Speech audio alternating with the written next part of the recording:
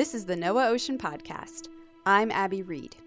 Recently, I had the pleasure of speaking with Lauren Wenzel, Director of NOAA's National Marine Protected Areas Center, about the importance of marine protected areas, NOAA's role in managing them, and what the future might look like for these special places. The term Marine Protected Area, or MPA for short, is a broad one. It describes a place in our ocean, estuaries, or Great Lakes where human activities are managed to protect important natural or cultural resources. There's a chance that you visited a marine protected area but didn't even know it. There are hundreds of MPAs throughout the United States where visitors can fish, dive, swim, snorkel, bird, hike, boat, and explore. And there are many more protected areas throughout the world. But MPAs don't just provide opportunities for recreation. They safeguard habitats and ecosystems that are vital to the health of our planet and may even play a role in helping to fight the climate crisis, as Lauren will describe. With that, let's jump right in and find out more about these special places. Welcome, Lauren. Thanks for taking the time to meet with me today and to tell our listeners all about marine protected areas. First, please tell us a little bit about yourself and what you do at NOAA. Thanks, Abby. I'm really excited to be here, so I appreciate you inviting me. I'm the director of NOAA's National Marine Protected Areas Center, which is also a partnership with the Department of Interior. The MPA Center was created 21 years ago to support all marine protected area programs. So those include those managed by federal agencies, states, territories, tribal entities, and our role is really to provide tools, science, and information, and also to encourage international collaboration on marine protected areas. It sounds like an amazing job. Let's talk about what marine protected areas, or MPAs, are, their history, and why they're important. Right. So starting with what MPAs are, in many ways, marine protected areas, or MPAs, are like protected areas on land, like national parks or national wildlife refuges. And in fact, the marine parts of parks and refuges are considered to be MPAs. So are national marine sanctuaries, national estuary and research reserves, and many other coastal and marine areas managed by states and territories. There is some confusion about the term MPA. A lot of people think it means an area where all fishing and other extractive uses are banned. But in fact, it's a broader, more flexible term that includes all areas in the oceans and Great Lakes that have been set aside for long-term conservation of nature and the benefits that nature provides to people. The idea of marine protected areas goes back a long way. Many Pacific Island cultures have traditionally put areas off limits to fishing and gathering to ensure that they can help sustain other areas. But the first official MPA in the US was Pelican Island Refuge in Florida, which was created in 1903 by President Teddy Roosevelt at the urging of a then new organization, the Audubon Society, which was created to protect birds from the plumage trade for ladies' hats. Bird populations in South Florida were being decimated by hunters. And so the Audubon Society lobbied the president to create a protected area to conserve these birds. And Pelican Island was the first of these. It was also the first national wildlife refuge. So the roots of marine conservation go back over a century. That's a really fascinating history because, ladies' hats. Yeah, you don't think of marine conservation as having a focus that came out of ladies' hats. And I just wanted to mention that MPAs are important because they're a proven tool for conserving marine species, habitats, and ecosystems. So MPAs provide a host of ecological benefits, but of course they also provide economic, spiritual, cultural benefits to all of us who go there to relax, recreate, and enjoy these places. So, what role does NOAA play in creating and managing MPAs? NOAA manages some marine protected areas directly. It manages the National Marine Sanctuaries Program, and it works with states to manage the National Estuary and Research Reserves. And NOAA is also a manager of the National Marine Monuments, particularly those in the remote Pacific. And then, of course, NOAA is also responsible for federal fisheries management, which works with MPA programs to make sure that fisheries impacts aren't harming MPA resources.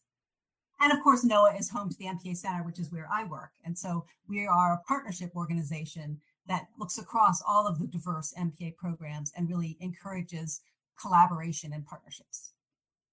How do MPA managers use science to design the best, most effective MPAs? NPAs are designed to meet specific conservation goals. So the first step is deciding what you want the MPA to do. And then those goals determine where the MPA is located, its size, its shape, other considerations like that. Many MPAs are established to protect a particular feature, like a canyon or a seamount, an upwelling area, or a hard bottom reef. And others may be created because they're feeding or breeding grounds for important species. Managing agencies rely on ocean science to understand the ecological importance of certain areas. And I think there's a huge amount that we can learn and a great opportunity for more Indigenous led conservation across the US and particularly in Alaska, where the ocean is so integrated into the way of life for Indigenous peoples, and it needs to be integrated into any future conservation effort. Thank you. Thank you for that. And another question I had, kind of going off of my original question, what kind of scientists are working in these areas? It's a great question, Abby, and I think the answer is so many different kinds of science contribute to marine protected area management. Obviously, marine ecology, but also oceanography, marine chemistry, also the social science, understanding the economics of marine management, but also sociology and anthropology to understand how people interact with these places. So there is a huge breadth of scientific knowledge that needs to come into play to inform marine management. Sounds like such a collaborative and holistic effort. What role do marine protected areas play in responding to a changing climate? And can MPAs be part of the climate solution? Yeah, great question. So, like everywhere in the ocean, MPAs are being affected by climate change. The ocean has absorbed more than 90% of the excess heat generated by our emissions of greenhouse gases and about 30% of the carbon dioxide. And as a result, ocean waters, including MPA waters, are getting warmer, more acidic, and contain less oxygen. And ocean and coastal areas are also experiencing more frequent and intense coastal storms and changing ocean currents. There's no doubt that MPAs are being affected by these climate impacts. But the good news is that MPAs can be part of the solution to climate change. A huge portion of the Earth's carbon is stored in marine ecosystems and in marine sediments. And so protecting and restoring those resources can prevent additional carbon from being released into the atmosphere. The name that scientists have given to carbon stored in the ocean is blue carbon. And this is best understood as coastal habitats like tidal wetlands, seagrasses, and mangroves that take up and store more carbon on a per unit basis than terrestrial forests. But scientists are also taking a closer look at other carbon stored in marine habitats like kelp and seaweed, and also in ocean sediments. So I think there's huge potential for the ocean and for MPAs in particular to play a role in terms of climate solutions. And then, of course, we have the ability to manage MPAs to adapt to climate impacts. And as we understand these impacts better, we can look at actions to reduce their harm to marine resources. And this can be as simple as reducing non-climate stressors in MPAs so that they can be more resilient to climate impacts. So this might be looking at ways to reduce impacts like dredging, fishing, or noise in order to allow those resources to be healthier and more resilient. And then another step that managers can take is looking at solutions like planting more disease and heat tolerant corals to restore reefs, or looking at heat tolerant kelp species. So we're really looking very broadly at the whole spectrum of solutions to climate change adaptation, as well as mitigating climate impacts. It sounds really challenging, but also very exciting to take this on. I think that's right. I mean, I think climate is the 800-pound gorilla in the room, or maybe elephant seal in this case.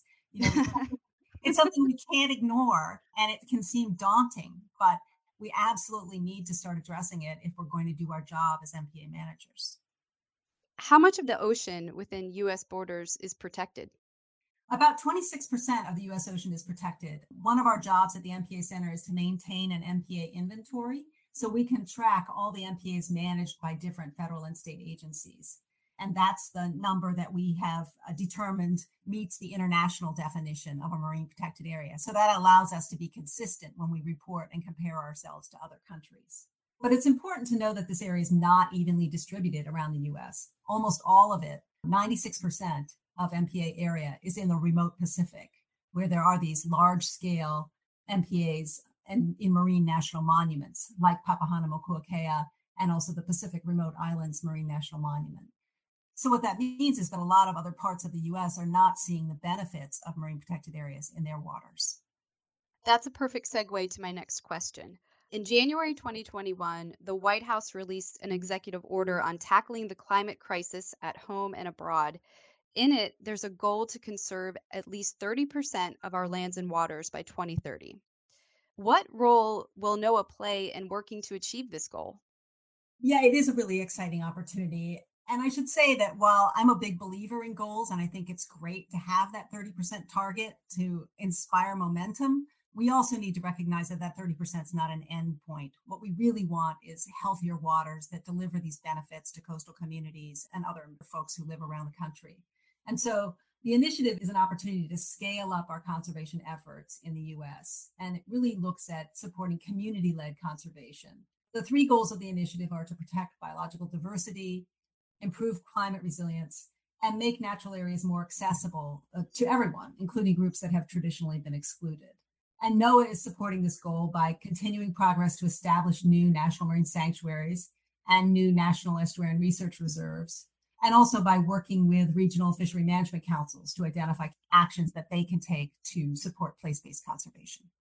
With sanctuaries, communities can actually submit nominations to have places that they care about considered for designation as national marine sanctuaries if they meet the criteria for national designation.